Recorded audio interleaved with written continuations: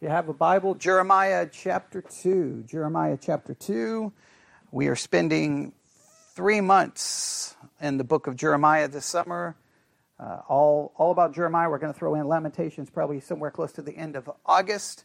So obviously with the size of the book of Jeremiah, that means this is not going to be a full-blown verse by verse of every single thing, but we're trying to look at it. We do acknowledge all of the complications, difficulties, and the convoluted mess the book of Jeremiah is. We know the book of Jeremiah is not in chronological order, which makes outlining it almost impossible. We do know all the controversy between, there are two different Jeremiahs. If you don't realize this, there's the Masoretic text, there's the Septuagint. The two do not agree. One is longer than the other. And in some key verses, the Septuagint translation is completely different than the Masoretic translation. Most of your Bibles use the Masoretic text, so that's what we're using. We've addressed that at least briefly on the podcast. We're not going to be able to, if we try to resolve that problem, it would take us out probably about 6 months just trying to work on it. So we're not going to spend a lot of time on that. We do know that there's a lot of things in Jeremiah that just raises all kinds of questions. Again, the chronological order. The order is different in the Septuagint than it is in the Masoretic text. There's just a host of issues. And I am not ignoring that, not denying that, but trying to figure out how much of that to go into. We will see. I'll probably use the podcast to address some of it a little bit more. Maybe we will use an hour at some point before the summer is over to address some of these issues. But the goal for this 3 months is to study the book of Jeremiah, not just so that when we're done we say we understand Jeremiah better than we did before we started, but to hopefully benefit all of us spiritually in some way, shape, or form. And I'm also trying my best to redo the way I approach the preaching, because we constantly, the church has changed dramatically. There was a time that the exact same people who were in Sunday school were there for Sunday morning, was there for Sunday night, for Wednesday. It was the same all across the board, right? So you could just start preaching through a book and stop, verse 2, and just at the very next hour pick up in verse 3 because everybody had heard verse 1 and 2, right? But it's different now. It's different now, and that's just the reality. So what I'm trying to do is for each message make it a standalone, where it has no connection to what came before. Now, even this I'm having to do a little bit of review, but just I want to make sure we're all on the same page here. Which though can be, it's very difficult to do, right? Because when you're studying a chapter, if I start where we stopped in the last hour, nobody's going to know what's going on, right? Nobody's going to have a clue. You're going to be like, wait, why is he asking this question? I don't understand. I could just do that, but it would be really weird. So I'm going to have to at least try to draw some correlation, but I'm not going to do the review that I typically would do. Does that make sense? In my mind, the way I would like it is just to be completely standalone. But it just doesn't work when you're in the middle of a chapter. Does that make sense? So if we finish chapter 2, and then the next hour we went to chapter 3, I wouldn't even mention the existence of chapter 2. Now that goes against everything in my nature, because my nature would be like, you need to know everything that happened in chapter 2. But, that's just, I'm trying to figure that out. So I mentioned this in the last hour. As I'm still trying to figure this out, just be patient on how it looks and how it works, but I'm doing my very best. So Jeremiah chapter 2.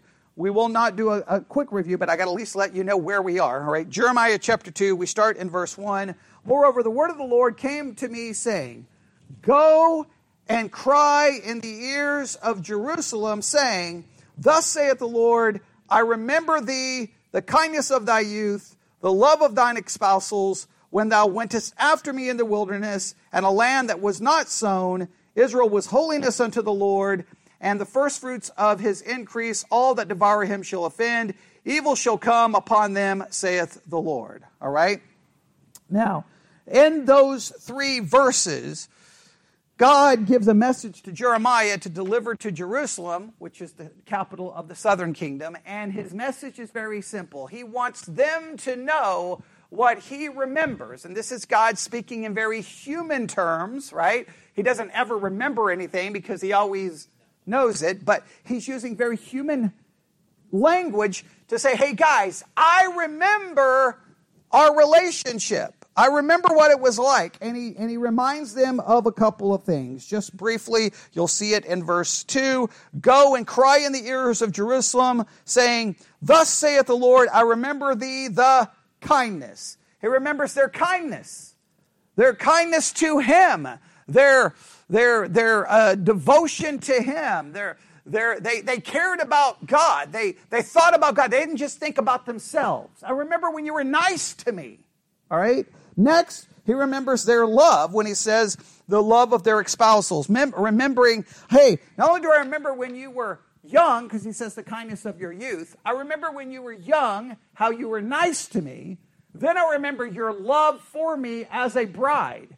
You love me like a bride would love the bridegroom. Then the next thing he says is, when thou wentest after me in the wilderness in a land that was not sown. I remember your kindness, your love. I remember that you followed after me. As a bride will follow after her groom, I remember how you loved me like a bride and followed after me.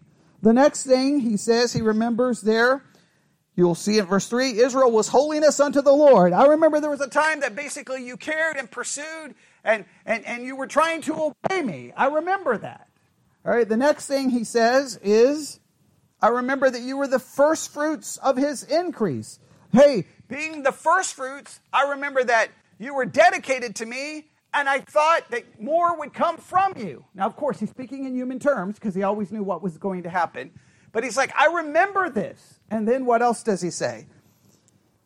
All that devour him shall offend, evil shall come upon them, saith the Lord. In other words, I remember how I protected you. Those who blessed you were blessed, and those who were cursed, those who cursed you were cursed. I remember all of this.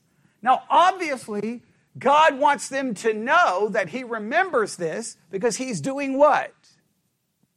He's trying to remind them of that was what your relationship used to be like. Your relationship used to be. Now he wants them to consider, think about what our relationship was, and what is our relationship like today? He wants them to stop and consider what their relationship with him is like today. And then notice what happens, and this is where we'll pick everything up, is in verse 4, we have the question. In fact, we can break it down this way. The first thing we see is God's word mentioned in verse 1. The second thing we see are the recipients also mentioned in verse 2. We have what God remembers in verses 2 through 3. And then verse 4, possibly 4 through 5, we have the question. God is going to ask a question. He wants them to remember what their relationship used to be like. He used to be nice to me. You used to love me. You used to follow me. You used to be, you were my first fruits. I used to protect you. But what does he say in verse 4? Hear the word of the Lord, O house of Jacob, and all the families of the house of Israel. Now, verse 4 is a little different because now the recipients are different. Earlier, the recipients was whom? Look at verse 2. Who were the recipients in verse 2? Jerusalem, meaning that's the capital city of the southern kingdom, right? Now, who are the recipients? The house of Jacob, all the families of the house of Israel, meaning the north and the south, right? All of Israel. I want all of you to hear this. All of you, right? Okay, hey, he specifically was speaking to Jerusalem in the previous section, but now he wants to speak to all of them in a general way. And he's going to ask a question, and what is the question? Thus saith the Lord, what iniquity have your fathers found in me? What is his question? What is the question? What did you find wrong with me? Because he just reminded them of their relationship, right? How it had been. You were nice to me. You loved me. You followed me. You were holiness, right? You were protected. Now, in fact, I'll read it from this translation. He says, what fault did your fathers find in me? What iniquity? What sin? What did I do wrong? In other words, it's that thing. Again, this is all being spoken of in human terms. You can be in a relationship and you know something has changed, and you may say something like, what did I do wrong? God is asking them, what did I do wrong? What iniquity did you find in me? Now, there's much debate on what is happening with these questions, all right? So, or this question, I should say, question singular. We've got to understand, how is he asking this question? And there's not agreement. There are three views on what he's trying to do with this question, all right? I almost want to, I would like to kind of poll everyone to see how everyone would answer it, but I'm not. There are three ways to understand this question. Here we go. Number one, the first way to understand this question is this is a rhetorical question. It's a rhetorical question. And if it's a rhetorical question, what is a rhetorical question? You ask it already knowing the answer. So, God is asking a rhetorical question where the answer should be obvious. What should the answer be? You could, look, what fault did you find in me? Because obviously, there is no fault in me. He's asking it in a rhetorical manner. Right? That's the rhetorical camp. Right? We'll call it the rhetorical camp. How many believe this is a rhetorical question? Hey, what fault did you find in me? Don't bother answering because the answer is none. Right? That's the rhetorical. The second, what do you think the second is? If it's rhetorical, what would be the second possible way of looking at it? Okay, it's an actual challenge by God. Hey, come on, give me all the things I've done wrong. Actually lay out your charges. Some point to Jeremiah 2, verse 29. 2:29. Wherefore will you plead with me? Now, this idea of plead is, will you present your case to me? All have transgressed against me, saith the Lord. Wherefore will you plead? Are you going to present your case against me? The idea of plead is not like pleading like, please. It's like, present your case to me. Right? Let's hear it. So is God saying, come on. Hey, I remember how you used to be nice to me. I remember how you used to love me. Something has changed, so come on. Tell me what I did. This is your opportunity. Right? Come on. These kinds of questions show up in our own human relations, right? The next time your husband and wife in here get into an argument, I'm just going to say, come on, tell me what I did wrong, because I know I didn't do anything wrong, right? I'm going to ask it in a rhetorical way, right? But sometimes the wife doesn't understand it rhetorical, and she's like, oh, well, let me get my book. Here you go. Well, it started in 1972 when you were born. Okay, and you're like, okay, never mind. It was a rhetorical question. The answer is supposed to be, of course I can't find fault in you, honey. Okay, but that's not the way this works, right? So is it rhetorical, or is he saying, come on, give me your list of grievances, right? Third, this is, and this one I had not given much thought to. This is God expressing his consternation at the nation's ingratitude and unfaithfulness. He's asking the question almost in a way of just frustration. What did I do wrong? Come on. Like, he's not, so it's almost in a rhetorical way, but it's not even in a rhetorical way. You ask the question in a frustrated way, right? Just to show you're just, so what have I done now? What have I done now? Like, yeah. It's almost like, what's your problem, right? I mean, have you ever gotten frustrated with your kids and ask a question and you're not really, it's not even rhetorical. It's not even you don't want an answer. It's just you're expressing your total frustration with them.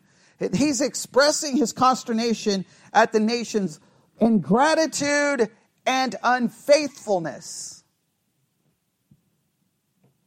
Now, clearly we know this much. We know the question clearly signifies a change to how things used to be. how things used to be. And the first hour, the focus was, our focus was on the phases of the Christian life. Like every Christian's life goes through these different phases. And the nation of Israel went through these phases. There was a time they were young and they we want to be kind to God. And then they went through kind of like a honeymoon stage, like a bride, and we love God. And then they followed after him. And then there was like a holiness there. And then there was like God protecting them. And now all of a sudden it goes from that to God saying, what did I do wrong? What did I do wrong? And know how he asked the question? Look at verse 5. Thus saith the Lord, what iniquity have your fathers found in me, that they are gone far from me, and have walked after vanity, and are become vain.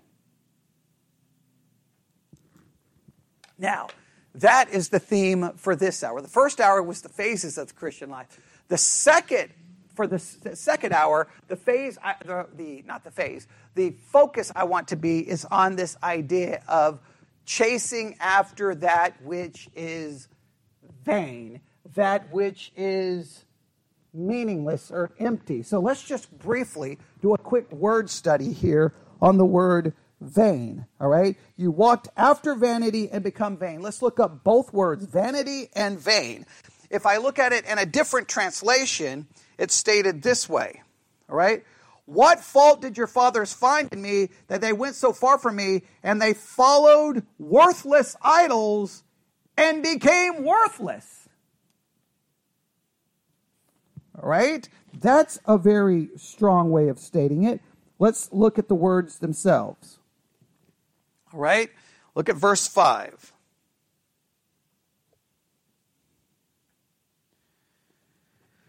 You've walked after vanity. The word vanity is this Hebrew word. Here we go. Strong's H, 1892. Hevel. Hevel. Hevel. It means emptiness or vanity, unsatisfactory, often used as an adverb, altogether vain, vanity. Its outline in biblical usage is vapor, breath, vapor, vanity. Vainly. All right? Do we get the idea? In other words, what have I done wrong to you? What fault did you find in me that would lead you to do what? To walk after that which is empty, meaningless, vain, useless, of no value. There's nothing there. It's a vapor. It's like trying to grab onto air, right? You can't grab onto it, right?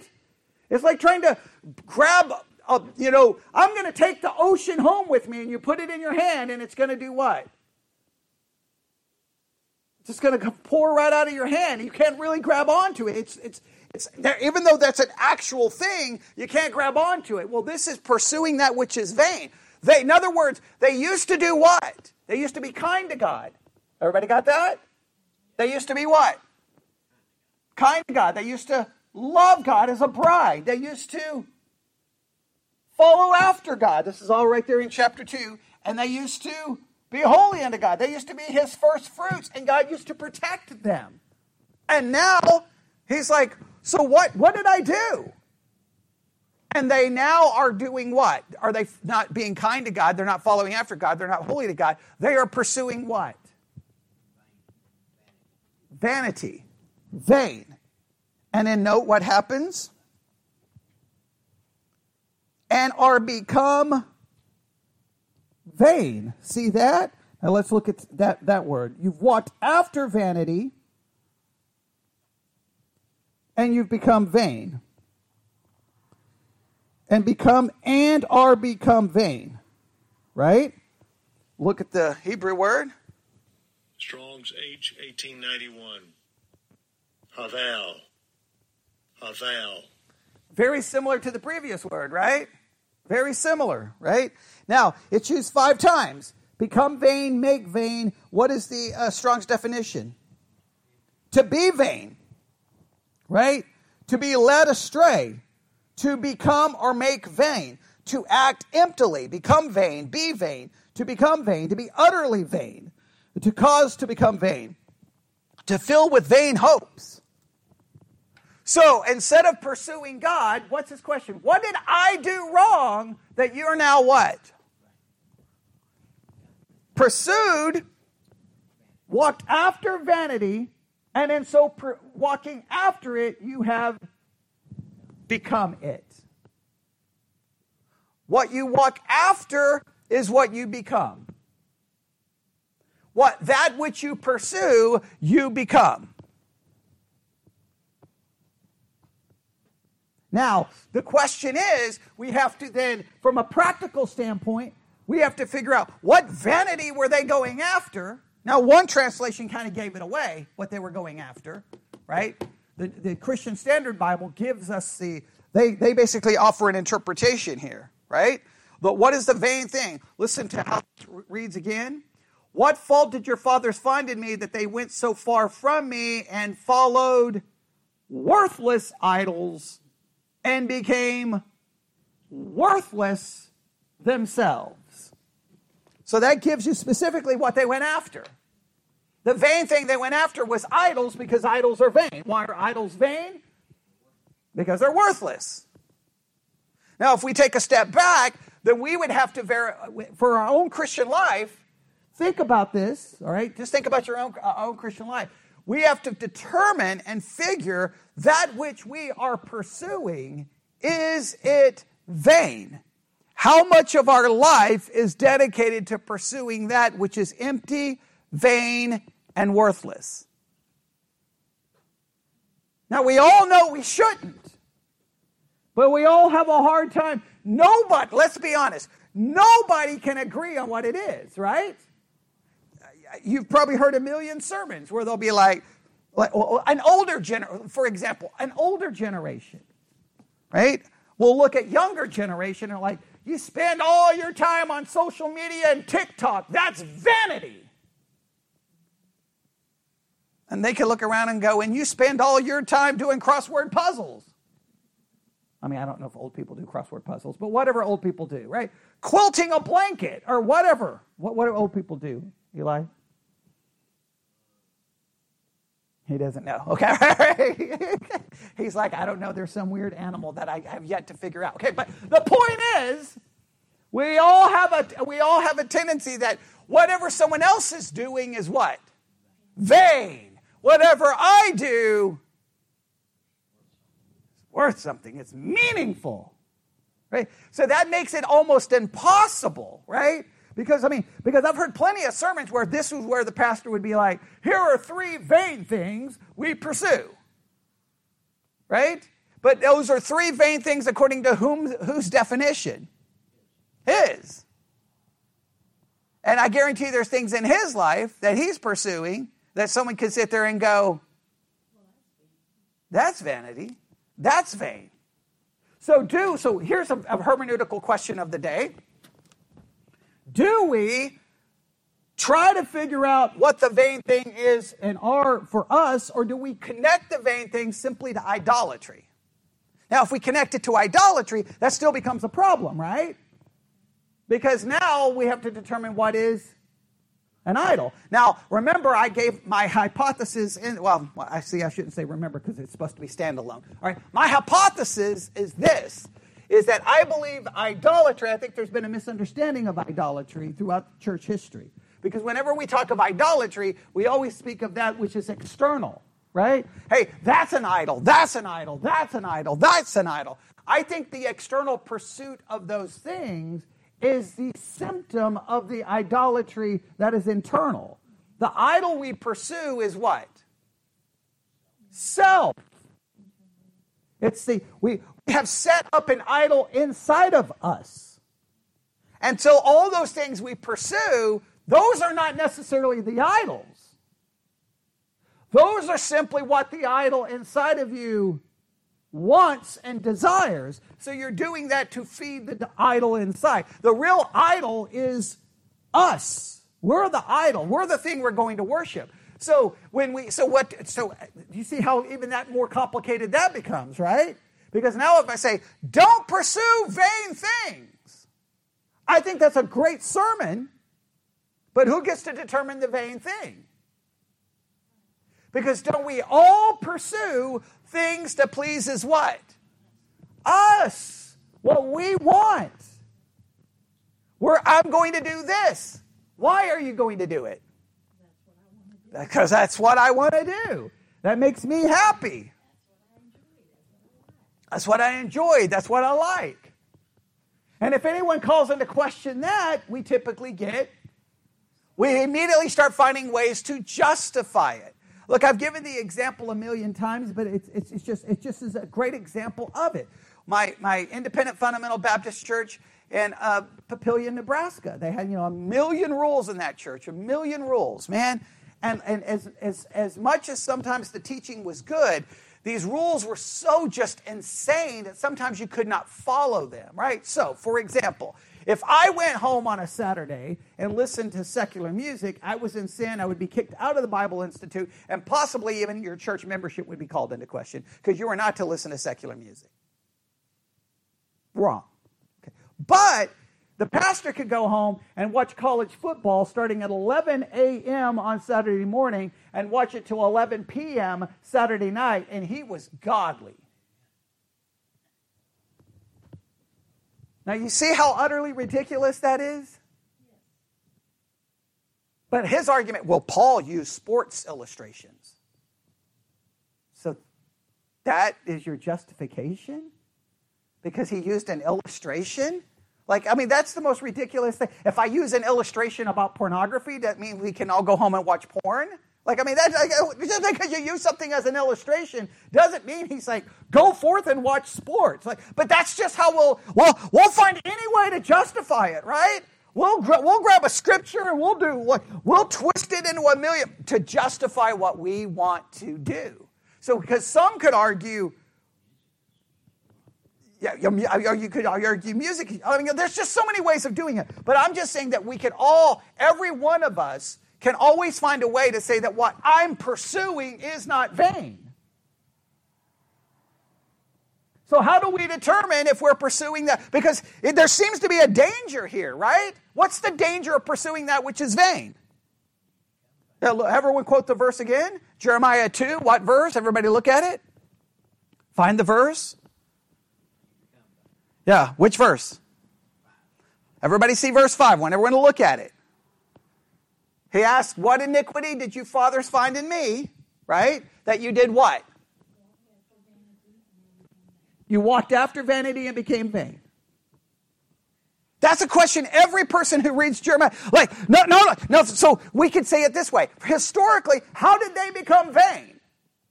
Right? That's the question we need to try to figure out. How did they become vain? And then how do we become vain? Well, at least one translation says what they were going after was idols. But that still leaves us with, well, then what idols do we pursue? And an idol is ultimately anything that ultimately does what? Replaces God, or in this case, serves the ultimate idol, which is self. So we don't want to become vain. So how do we avoid it? Well, we got to first figure out what... I don't know if there's an easy answer. You can look up sermons on Jeremiah 2. They're all over the internet, and they're probably going to give you 3 or 4 things. Right? But I'm telling you, those things are going to be subjective. But God, right? Right, exactly. That's the easy answer. Anything you're pursuing that's not worshiping God, right, it basically is vain. And then someone will say, well, wait a minute. No, anything that you put before God is vain. Well, you see how subjective that becomes. Right? How subjective is that? How do you determine what you put before God? So then you have to break it down to time, money. Well, give me a break. That's all going to fall apart in 5 seconds. This just becomes like look. We don't want to become vain, but we have to acknowledge how difficult it is, because we live in a world, let's be honest, where we want to walk after God, we want to pursue God, but there's a million other things that we like and we do and we think about every day. So, either you have to sell everything and go live in a monastery, or we have to try to, how do we balance that out? I don't know if there's a balance, but as we go through maybe as you read Jeremiah, maybe you'll find something. Let's just see how this plays out in the chapter itself, all right? So there is the question, all right? There is the question in verse 4 and 5. The simple question is, what have I done wrong, right? That you have gone and done this. Now look what happens in verse 6. Now this gets interesting, okay? Verse 6, or we'll go through, actually we're going to go through verse 6 through 8 really is where this takes place. I don't know what we want to call this this next section, but let's at least read it, all right? 6 through 8. Neither said they, where is the Lord that brought us up out of the land of Egypt, that led us through the wilderness, through a land of deserts and of pits, through a land of drought and of the shadows of death, through a land that no man passed through, and where no man dwell. And I brought you into a plentiful country to eat the fruit thereof and the goodness thereof. But when you entered, you defiled my land and made mine heritage an abomination. The priests said not, where is the Lord? And they that handle the law knew me not. The pastors also transgressed against me, and the prophets prophesied by Baal and walked after things that do not profit. All right. Now, 6 through 8. What should we do with this section? All right. So if we're doing kind of a very simple outline, this is what we have so far. If you just want to go through chapter 2, verse 1, we have God's word. Chapter 2, verse 1, chapter 2, verse 2, we have the recipients. Number 3, we have what God remembers in verses 2 through 3. All right, so verse 1, God's word. Verse 2, we have the recipients. Verse 2 through 3, what God remembers. Verses 4 through 5, we have the question. And then starting in verses 6 through 8, what do we call this? What do you think we should call verses 6 through 8? What do you think we should do with 6 through 8? 6 through 8. What do you think? What do you think is happening here in verses 6 through 8? I think he did the reminding in verses 2 through 3. There is some reminding going on. I won't deny that there isn't. Now, the King James says, the King James at the beginning of verse 6 says what? Neither said they, where is the Lord? Another way of translating that is this. They stopped asking, where is the Lord? 6 through 8, I refer to this as the forgetting. It starts with God reminding them of what he remembers about them, right? What does he remember about them? They were nice to him. They loved him. They followed him. There was holiness unto the Lord, right? He protected them. Do we see all of that in that section I mentioned, right? Where God remembers, or God reminds them of what he remembers, yes? Right? Then all of that leads to the question. And what is the question? What did I do wrong? That you did what? Started pursuing vanity and became vain yourself. And then he says, you guys stopped asking what? Where is the Lord? Now, this forgetting happens in two groups of people. You ready? The forgetting happens in the people themselves and within the spiritual leaders.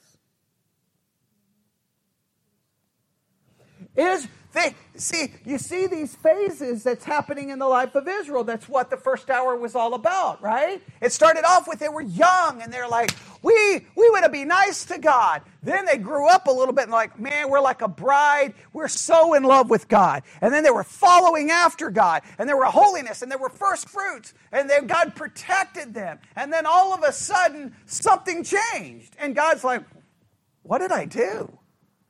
And they stopped following after God and they started following what? Idols. Or we'll use the language of the King James. They started following that which is vain.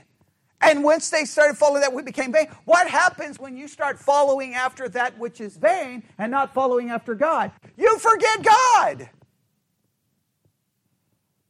Which is what happens, yes? So then God's like, you stop doing what? What does it say in verse 6? You stopped what? Yeah, they stopped asking, where is God? They stopped doing what? They stopped worrying about God. They started forgetting God. That's exactly how. When you pursue this, you forget that, right? Just think back to your Christian life and that phase, whatever you want to call that phase. You were nice to God. You loved God. You were following after God. You were pursuing God. And then all of a sudden something happens, right? It's like I'm pursuing God, and then you're like, oh. And then whatever you can say legitimate or illegitimate, you start pursuing and thinking about other things. And then slowly but surely what happens? You start becoming vain yourself, right? You start becoming what you're pursuing, and guess what? You begin to totally, completely forget God in any meaningful way.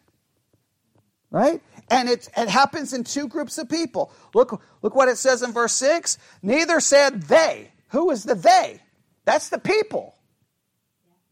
Where is the Lord that brought us out of the land of Egypt, that led us through the wilderness, through a land of deserts and of pits, through a land of drought and of the shadow of death, through a land that no man passed through and where no man dwelt? They stopped asking about where is the God who did all of this for them, meaning they not only forgot God, what else did they forget?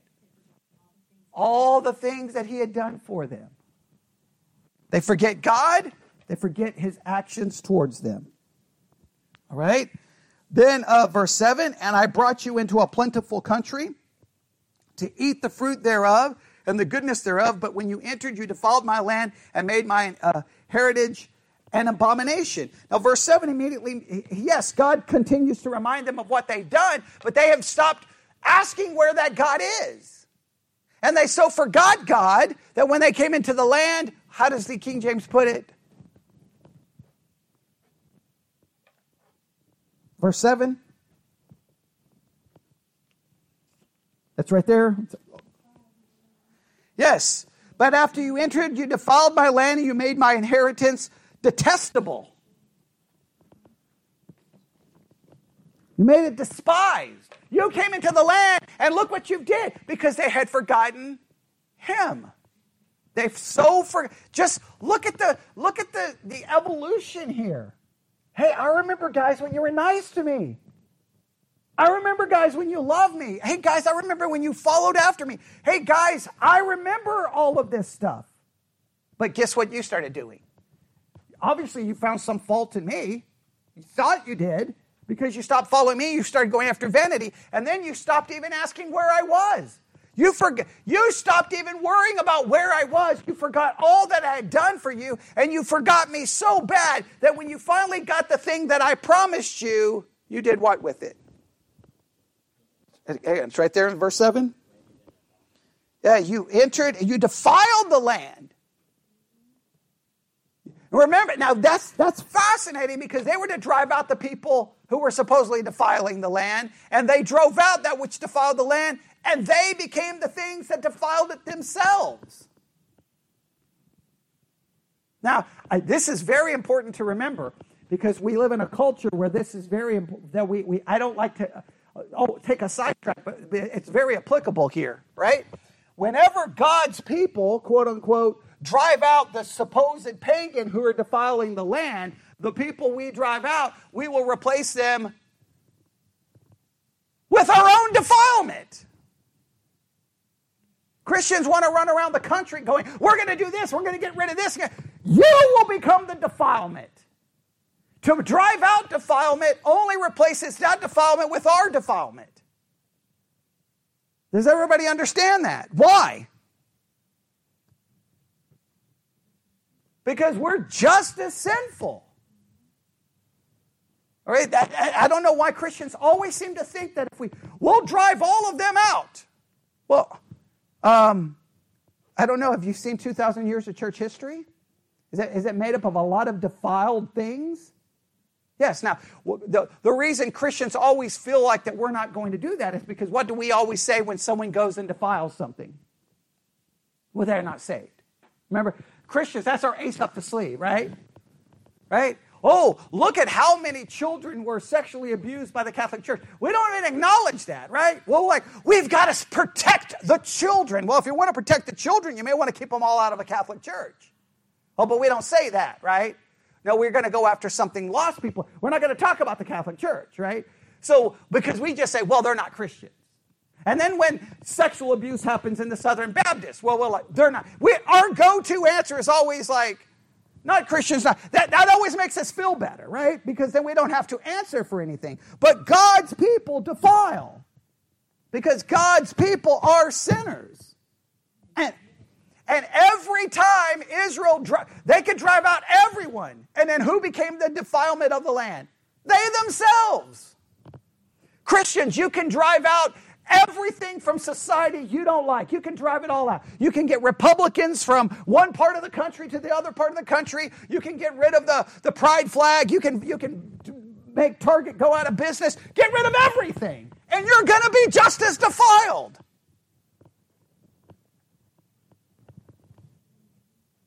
I know that's not popular preaching, but it's just the reality because we are sinners. Unless you believe in the eradication of the old nature. And anyone who believes in the eradication of the old nature, forget them being a Christian or not being a Christian. They're mentally ill. They need help because they're denying reality. All right? Okay, so that was popular. Okay, now let's continue. All right? Okay. Trust me, there's nothing more that I would wish that when you become a Christian, dun, dun, da-da, I no longer sin. I no longer desire it. Think about it. I wish I no longer pursued vain things. I wish I no longer became vain. I wish I would never forget God. But the issue here in Jeremiah is the same issue every Christian faces. There's times in our Christian life where we are like a young kid saying, I want to be nice to God. And then we're like a new bride saying, oh, I love you, Lord. And then we want to follow after God. And then we want to be his first fruits and we want to be holy. And then God's like, what did I do wrong? Because we're off somewhere else. We're chasing something else. And then we become like the thing we chase. And then all of a sudden we stop asking where God is in any meaningful way. So we see the people forget God in verses 6 through 7, right? Right? Because he says, I brought you into a plentiful country. Then you became the abomination, right? Or you defiled my land, and my heritage becomes an abomination. And then look at verse 8. Who said a second group of people to forget God? The priest said not, where is the Lord? That they that handled the law knew me not. The pastors also transgressed against me, and the prophets prophesied by Baal. Now, he names 3 different groups of spiritual leaders. What are the 3 groups of spiritual leaders? Priests, pastors, and prophets. If we look up the word pastor there, let me see. I don't know if all translations use the word pastor there. The experts in the law. The experts in the law is how one translation puts it. If we look up the word pastor there, just so that we know it's probably not the image that you're thinking, right? If we go to the verse, I don't want to get sidetracked on this, but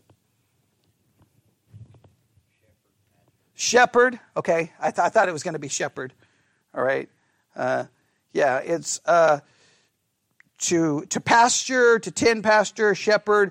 It's a ruler. It's a teacher. It's a lot of different things there, right?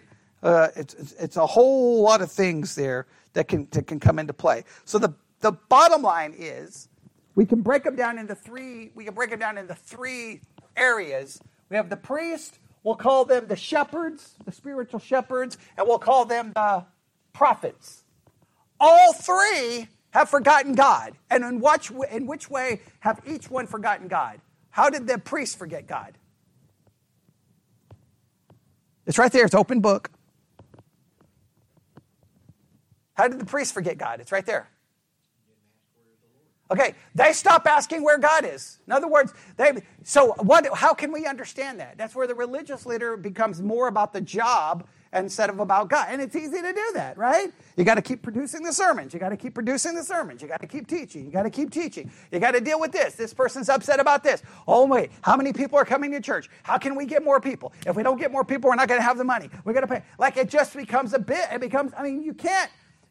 The church members can always act sanctimonious and like, I don't know why they would do that. Well, try it, right? It becomes a job. Monday, Tuesday, Wednesday, Thursday, Friday, Saturday, Sunday. Trying to figure out, if I do it this way, then the person's like, you got all up in my business and you would not leave. And then you say, I'm going to do it this way. Where were you? You were nowhere to be found. Like, no matter what you do, you're not going to be happy. You try like, okay, we got to get more people to church. All you worry about are numbers, and all you care about is money. Okay, we won't worry about numbers. Oh, so you're trash because your church is not growing. No matter what you do. You know, you preach a sermon. You preach too long. You preach this way. Oh, just never mind. You preach the wrong way. It just becomes a business. And so, guess what? You not only do you not say what was the question the priest didn't ask.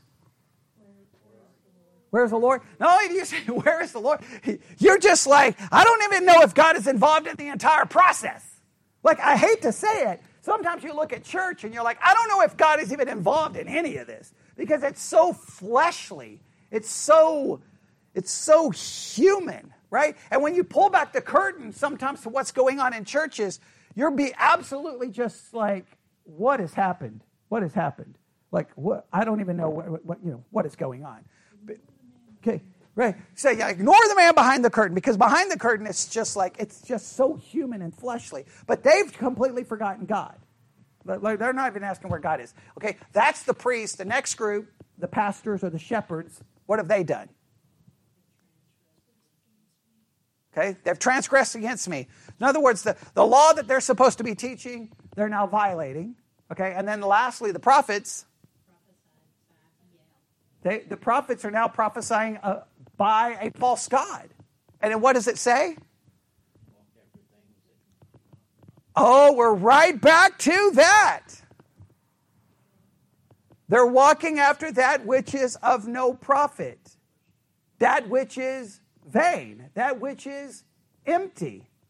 They are walking out. So everyone has forgotten God. The people and the religious leaders. Now, but please note, this is very, very, very important. I want, if you don't get anything from this, I want you to not forget this. Okay, listen. The people at one point was nice to God, loved Him, followed Him, was pursuing holiness, was His first fruits, and was protected by Him.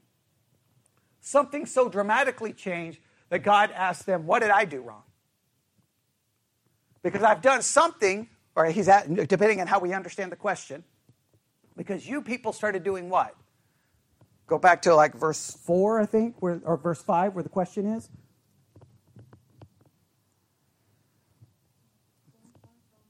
That you have gone far from me and have walked after vanity and become vain. The people have now, they've walked away from God because they're following other things, and they become worthless themselves. So then God then does what? Then he says the whole reason this has happened is because you've forgotten me. How have you forgotten me?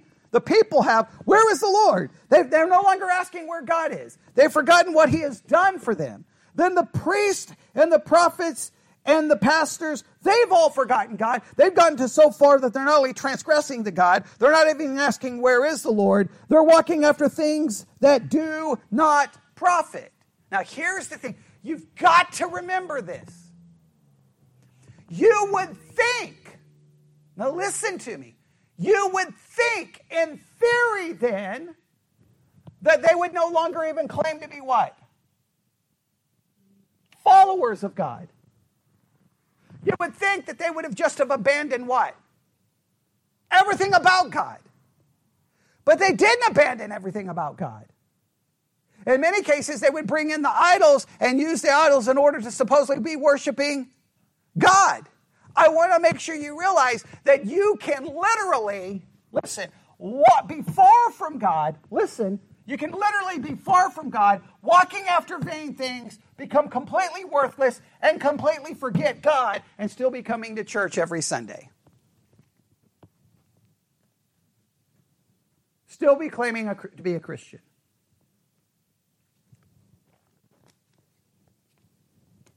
Because in our mind, we would think people like that would be doing what? Would just have just walked away from it. But it doesn't. It's not always the case. Just sometimes it manifests itself that way.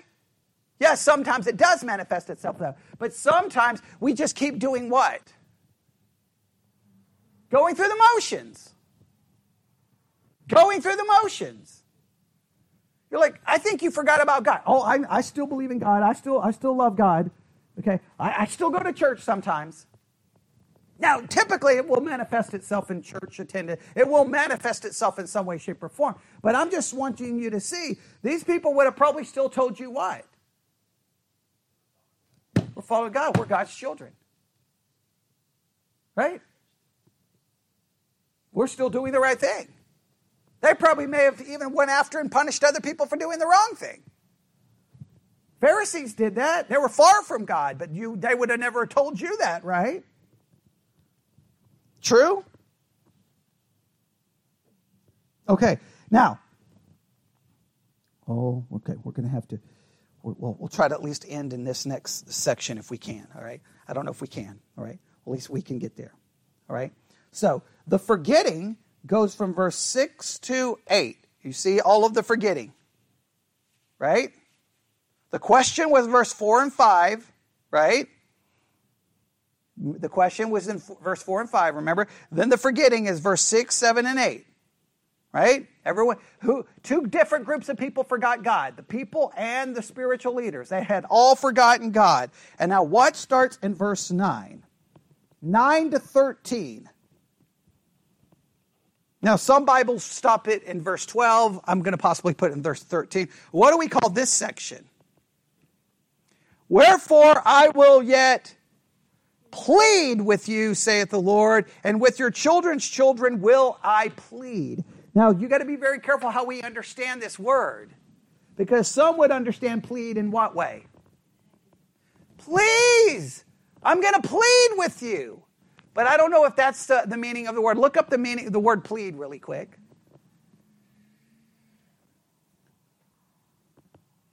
Look up the meaning of the word plead.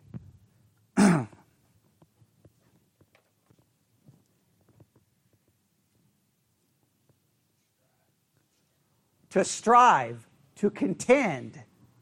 That's not begging. To debate, chide, strive, contend. That's not the way pleading should be. Don't think, when you see the word plead there, don't understand it that way. Let me read from another translation just so that you can see how this understood. Are you ready?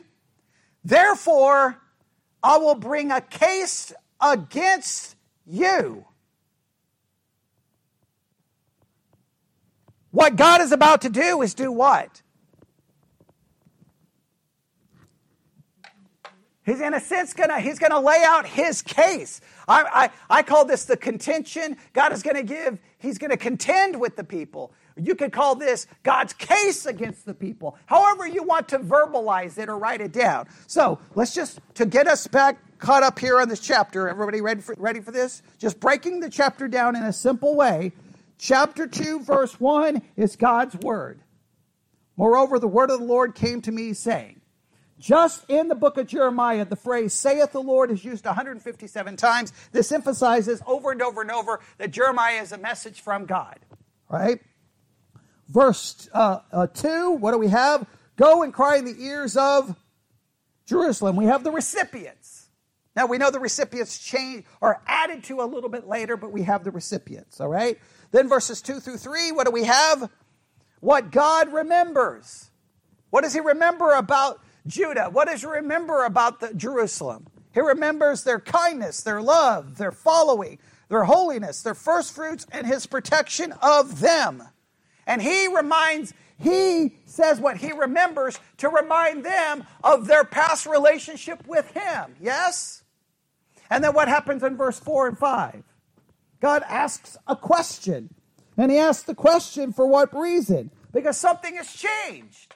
And he's like, hey, remember how it was this way? What iniquity did you find in me? And we know there's possibly 3 different ways he asked that question or how we interpret the question, but there is the question. Then what do we have in verses 6 through 8?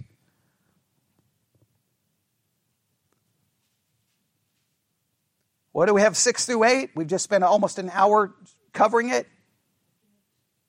They're forgetting. This is the forgetting. They forgot God. Which 2 groups forget? The people and the spiritual leaders. They forget God. All right? Then, what happens in verses 9 through 13? God's case against the people. You could call his contention. He's going to contend with them. However you want to word it. Whatever makes you feel better. All right? Here we go. Wherefore I will yet plead with you, saith the Lord, and with your children's will I plead. For pass over the isles of Chittim and see, and send unto Kedar, and consider diligently, and see if there be such a thing. He sends them somewhere, right?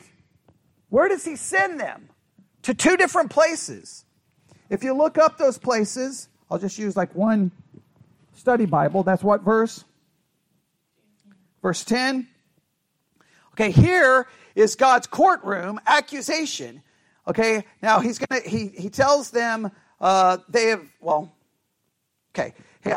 from Cyprus, I'll just skip some of this because they do a lot of interpreting here. Looking from Cyprus to Kedar in the desert east of Transjordan, God says, and nowhere will you find another nation making such a foolish decision. He tells them, go far away and look.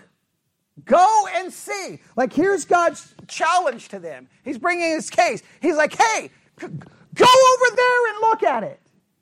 And he names Chittim and Kedar, right? Go over there. Now, you can figure out where they are on a map, but he's sending them a distance away, right? Okay? Now, what does he want them to go see?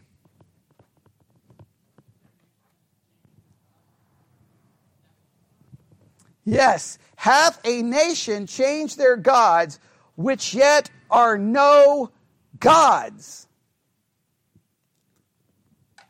What's he wants them to do? Go look and see if other nations have done what? Change their God to a no God. Now, I know in a roundabout way, you're like, well, wait a minute. All those nations don't have the right God, so it really is no God. So in that sense, it seems a foolish thing to say. But what's the point he's trying to make? That they stayed true to their gods. They stayed true to their gods. But not you guys have not only not stayed true to your gods, you've done what? You've exchanged your God for no God. Right. No one in their right mind would do that. That's the thing. So in a sense, his contention, his case against them really is threefold, right? Here is his contention with them. You ready? His contention with them is, number one, they've exchanged. There was an exchange that took place.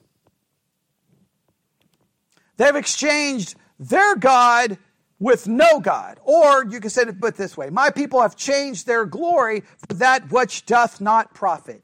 They've exchanged God to that which is vain, meaningless, and empty. They've made an exchange. Here, that used to be what?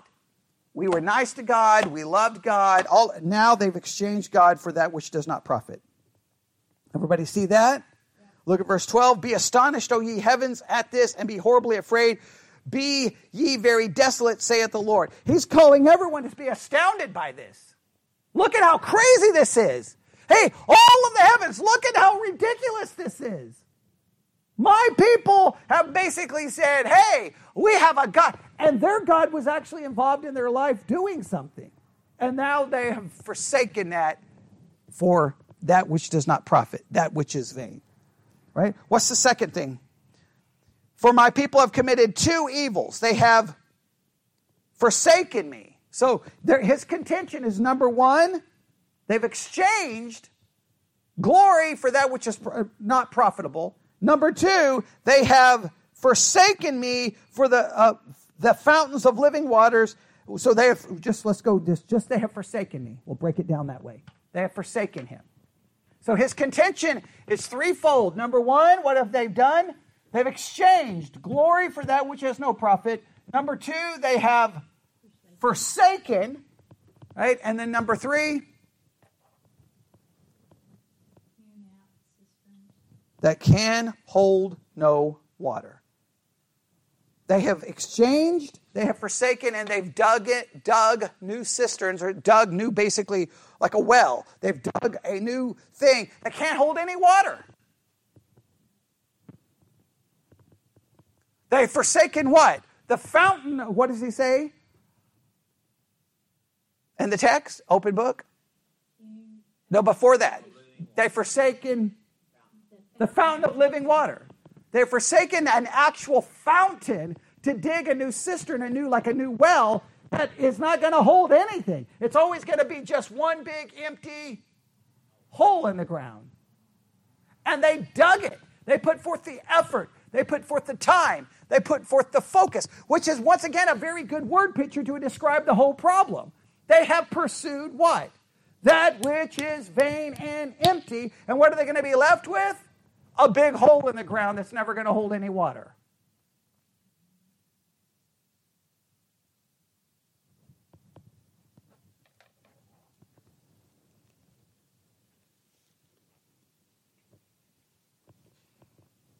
And then we stop right there, because then verse 14, he starts with all of these questions again, and we won't go into that. So, here is what I want us to do this morning. Very simple, very straightforward.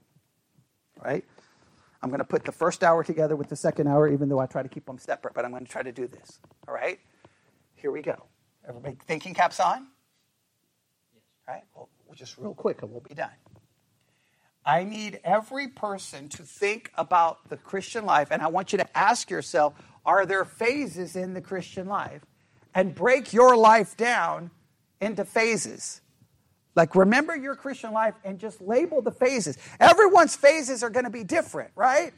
Because especially, we talked about it in the first hour. If you were saved in a Christian home with Christian parents, I don't know what that phase is. I don't even understand that. That's some wacky stuff. I don't get it, right? Because I don't know what that is. I'll call that a confused something. Because you don't know if the kid loves God, because at that point they love their parents and they're going to do whatever the parents say. So that's just a weird, I don't know what phase that is. I think it's a very uncertain phase, all right? So I can't explain that phase. But for those of us who become saved, who are not raised in a Christian home and become saved later in life, that initial phase, we know what that initial phase is. That's one of passion and zeal and excitement. And we want to be nice to God. And we love God like a new bride. And we're following after God. It's a time of passion, a lot of ignorance, but a lot of zeal. A lot of ignorance, but a lot of zeal. Sometimes we do bad things out of that zeal because we are so ignorant. And we hurt a lot of people, destroy relationships, call people names. We sometimes do some really messed up stuff during that period of time. But there's a lot of zeal. So whatever you want to call that phase. And then we start transitioning into kind of a second phase where there's a lot of learning. A lot of learning can be happening. That's a good phase, right? But a lot of learning can lead to a lot of pride and a lot of arrogance, right?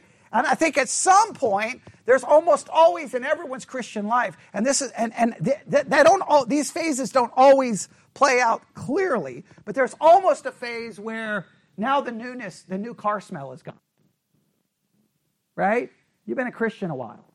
You've seen a lot of good things and you've seen a lot of bad things. And you become frustrated, irritated, and all of a sudden you start pursuing that which is profitable. Not profitable, that which is vain. And in some ways we become vain, and we maybe go through a stage where there's a forgetting of God, or it's a constant struggle. We begin to take God we're not asking where is God. We're more worried about if God knows where I am. It's not like, God, where are you? We're saying, where are you in relation to do you know where I am? Right? Really, the question is, God, do you know where I am? We're not saying, God, I want to know where you are so I can come to you. I want you to know where I am so you can come to me. Right? There's a big difference in those questions, right? So, and then we go through these phases. But so, as I want you to consider the phases of the Christian life and just figure out, where are you now? Are you still being nice to God and loving God and following after God? Or have you, that stage has changed? And then I want you to just really consider, in what ways are you pursuing that which is vain? That which is empty? And then, so I want you to consider the phases. I want you to consider what it means to pursue that which is vain. And then lastly, it's very simple. Does God have those same three contentions with you as he had with them? And what are those three contentions? Exchange glory for that which is vain. Forsaken God. And number 3, you've been digging out a cistern that holds no water. Right. Well, you're yeah. I mean, that's a pretty empty, vain thing to be digging a hole that's not going to do anything. Why are you digging that hole? Because it's going to be wonderful. It's not going to do anything. Well, but that's your pursuit. You're pursuing that which is. Look, to dig a cistern that can't hold water would seem like a pretty foolish endeavor, considering the word picture there, right? You just forsook a fountain of living water. Like, here's a fountain. What are you doing? I'm leaving the fountain. What do you got? I'm going to go dig a cistern here so I can get... There's a living... I'm digging a hole. Leave me alone. Okay, and you dig the hole, and it's not going to hold any water. I don't care. It's almost humorous. It's almost humorous, but it's the way that it plays itself out. All right. Okay, we have to stop because my computer is telling me the battery is low. So I have talked so long that I've worn out the battery of my laptop. All right, let's pray. Lord God, we come before you this afternoon. We thank you for the book of Jeremiah, and I pray that we would consider these principles and concepts carefully. We ask this in Jesus' name. And God's people said...